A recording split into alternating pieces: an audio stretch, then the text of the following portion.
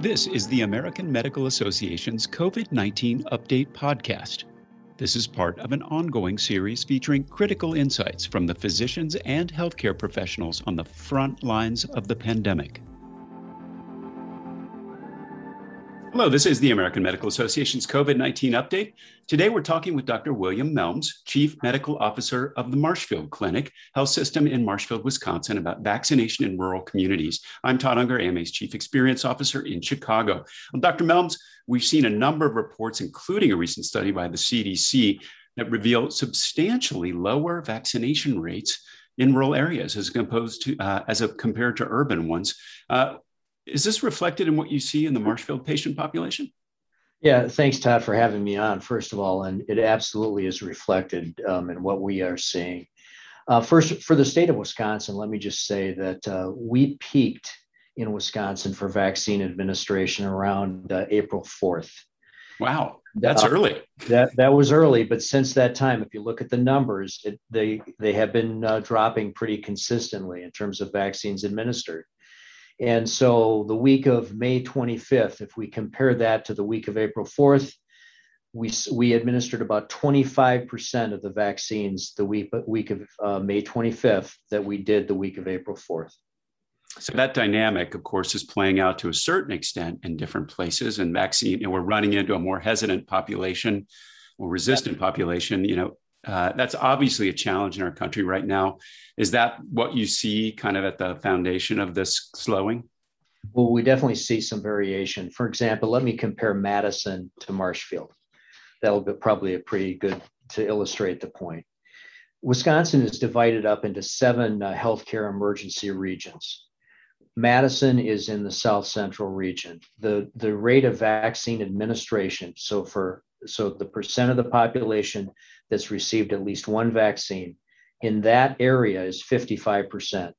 And in fact, for Dane County, where Madison is located, Dane County has a rate of 67%. For the North Central region, where Marshfield is and much of rural Wisconsin lives, that rate is 43%. And in fact, we have 2 counties in our service area that have rates of 25%. So yeah, there's a big difference. Obviously it resembles, even at the statewide level, kind of the blue-red divide. We're seeing that in the South right now. And then even within your state, what I'm hearing you say is that dynamic is playing out. Is that part of the issue here?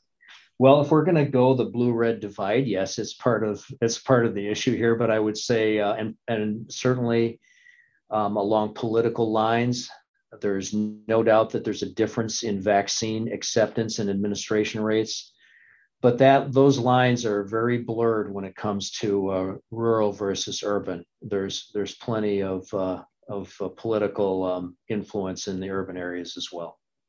I mean, the other divide that we're seeing is that while we're seeing lower rates of COVID-19 infections and deaths, when you segment that between vaccinated and unvaccinated populations across the country, you see a different story. Are you seeing that play out as well in Wisconsin? Well, it is. And thankfully, our numbers are down so far from where we were back in November, when we were surging in November. And the number of deaths each day is low. I think that our rate of deaths each day is about 5 patients per day right now. But as we're seeing this, when we know that these people could have been vaccinated, I'm telling you, it is absolutely tragic. It is. Are you concerned about some of these variants, like the Delta variant that we're seeing pop up now and kind of gaining ground? Certainly.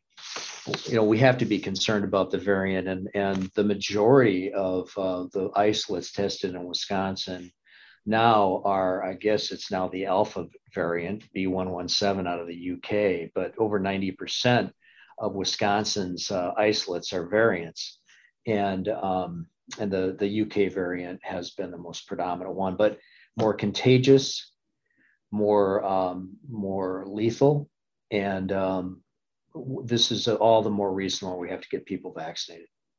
Well, we've talked about hesitancy as a possible root cause of this issue. What are you seeing in terms of access, which is another thing that might be overlooked? Is that an issue? Access is certainly an issue.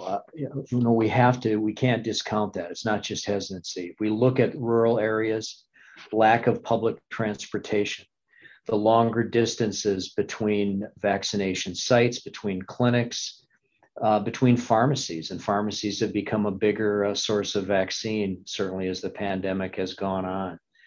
Access to technology, access to broadband. At some point during this process, we really shifted our appointing process over to an online one. We did that for both the convenience of our patients and also for the efficiency of the process. But in doing so, we had to be mindful that many of our patients and residents in our part of the world don't have access. And so we had to maintain more traditional ways to appoint as well. And also, we truly need, from an access standpoint, we need the employers in our communities to buy into all of this. They need to give their employees time to drive to distant sites to get vaccine and to get back from the vaccination back to work. And we'd like them to have paid time off to do that. I think that would increase the rate. So what you're really facing is kind of a double whammy problem. One, we're down into a more hesitant population, and you've got real access issues in kind of these rural locations. I mean, you mentioned a problem right there. What if you have to drive a long way? Getting off work is a problem. Are there any other kind of strategies you're having to employ to kind of adapt to this new set of folks? Yeah, from the standpoint of that aspect of all this, when we first started rolling out the vaccine program, because of the nature of the vaccine, because of the fact that we didn't get much vaccine, we really were providing that vaccine from some of our larger centers. And now what we've done is we've taken that vaccine out, we've moved it out to more of our rural primary care locations. So we've gotten it closer to the patients. We're in the process right now of operationalizing our mobile primary care van and determining how we'll use that as a platform for vaccine administration as well. So bring it to them, I guess is absolutely. Medicine doesn't stand still, and at the AMA, neither do we. AMA members are physicians like you who are shaping the future of medicine.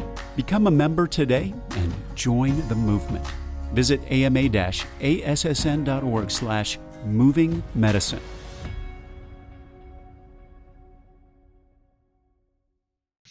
So, this issue of incentives is something that's popping up all across the country, and some employers are giving incentives, some state governments are giving incentives. Does this seem to be working as a strategy? I don't know if it's working as a strategy. I'm not opposed to it, believe me. Whatever an employer wants to do for their employee to incent them getting the vaccine, I do believe that just providing them the support to go get the vaccine is probably the most important incentive. As we were rolling out the program for our employees, we were debating incentives. And, should we pay them? Should we give them some sort of stipend for getting the vaccine? And what we landed on was we now provide a donation. The system donates to two different funds every time one of our employees gets a vaccine. We make a donation to the Care for Caregivers Fund and to the Hope Fund. Both of these funds benefit our employees. The Care for the Caregivers, we provide meals to frontline workers.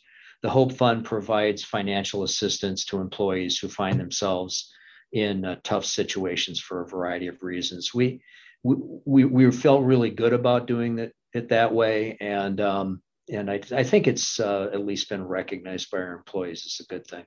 That's a nice incentive.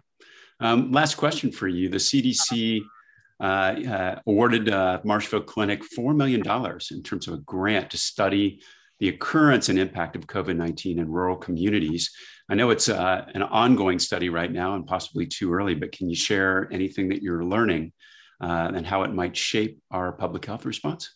Yeah, our latest update, it is too early. I spoke to the principal investigator yesterday, and we don't have data yet. But basically, this study, it's the prospective assessment of COVID-19 in the community study is the name of the study.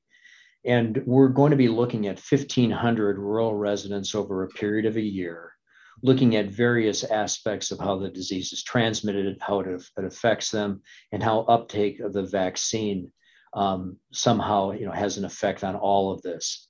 So we're certainly hoping to get substantial information out of this study, looking forward to it, but we just don't have anything to report on yet. Well, that sounds like a reason to invite you back when you do have the data. We'll look forward to learning more about it. Dr. Melms, thanks for joining us today. We'll be back with another segment shortly. In the meantime, for more information on COVID-19, visit ama-assn.org/COVID-19. Thanks for joining us today. Please take care. This content was originally published as part of the AMA's COVID-19 daily video updates. Find the latest at ama-assn.org/COVID-update. Subscribe to other great AMA podcasts, available wherever you listen to yours, or visit ama-assn.org/podcasts. Thank you for listening.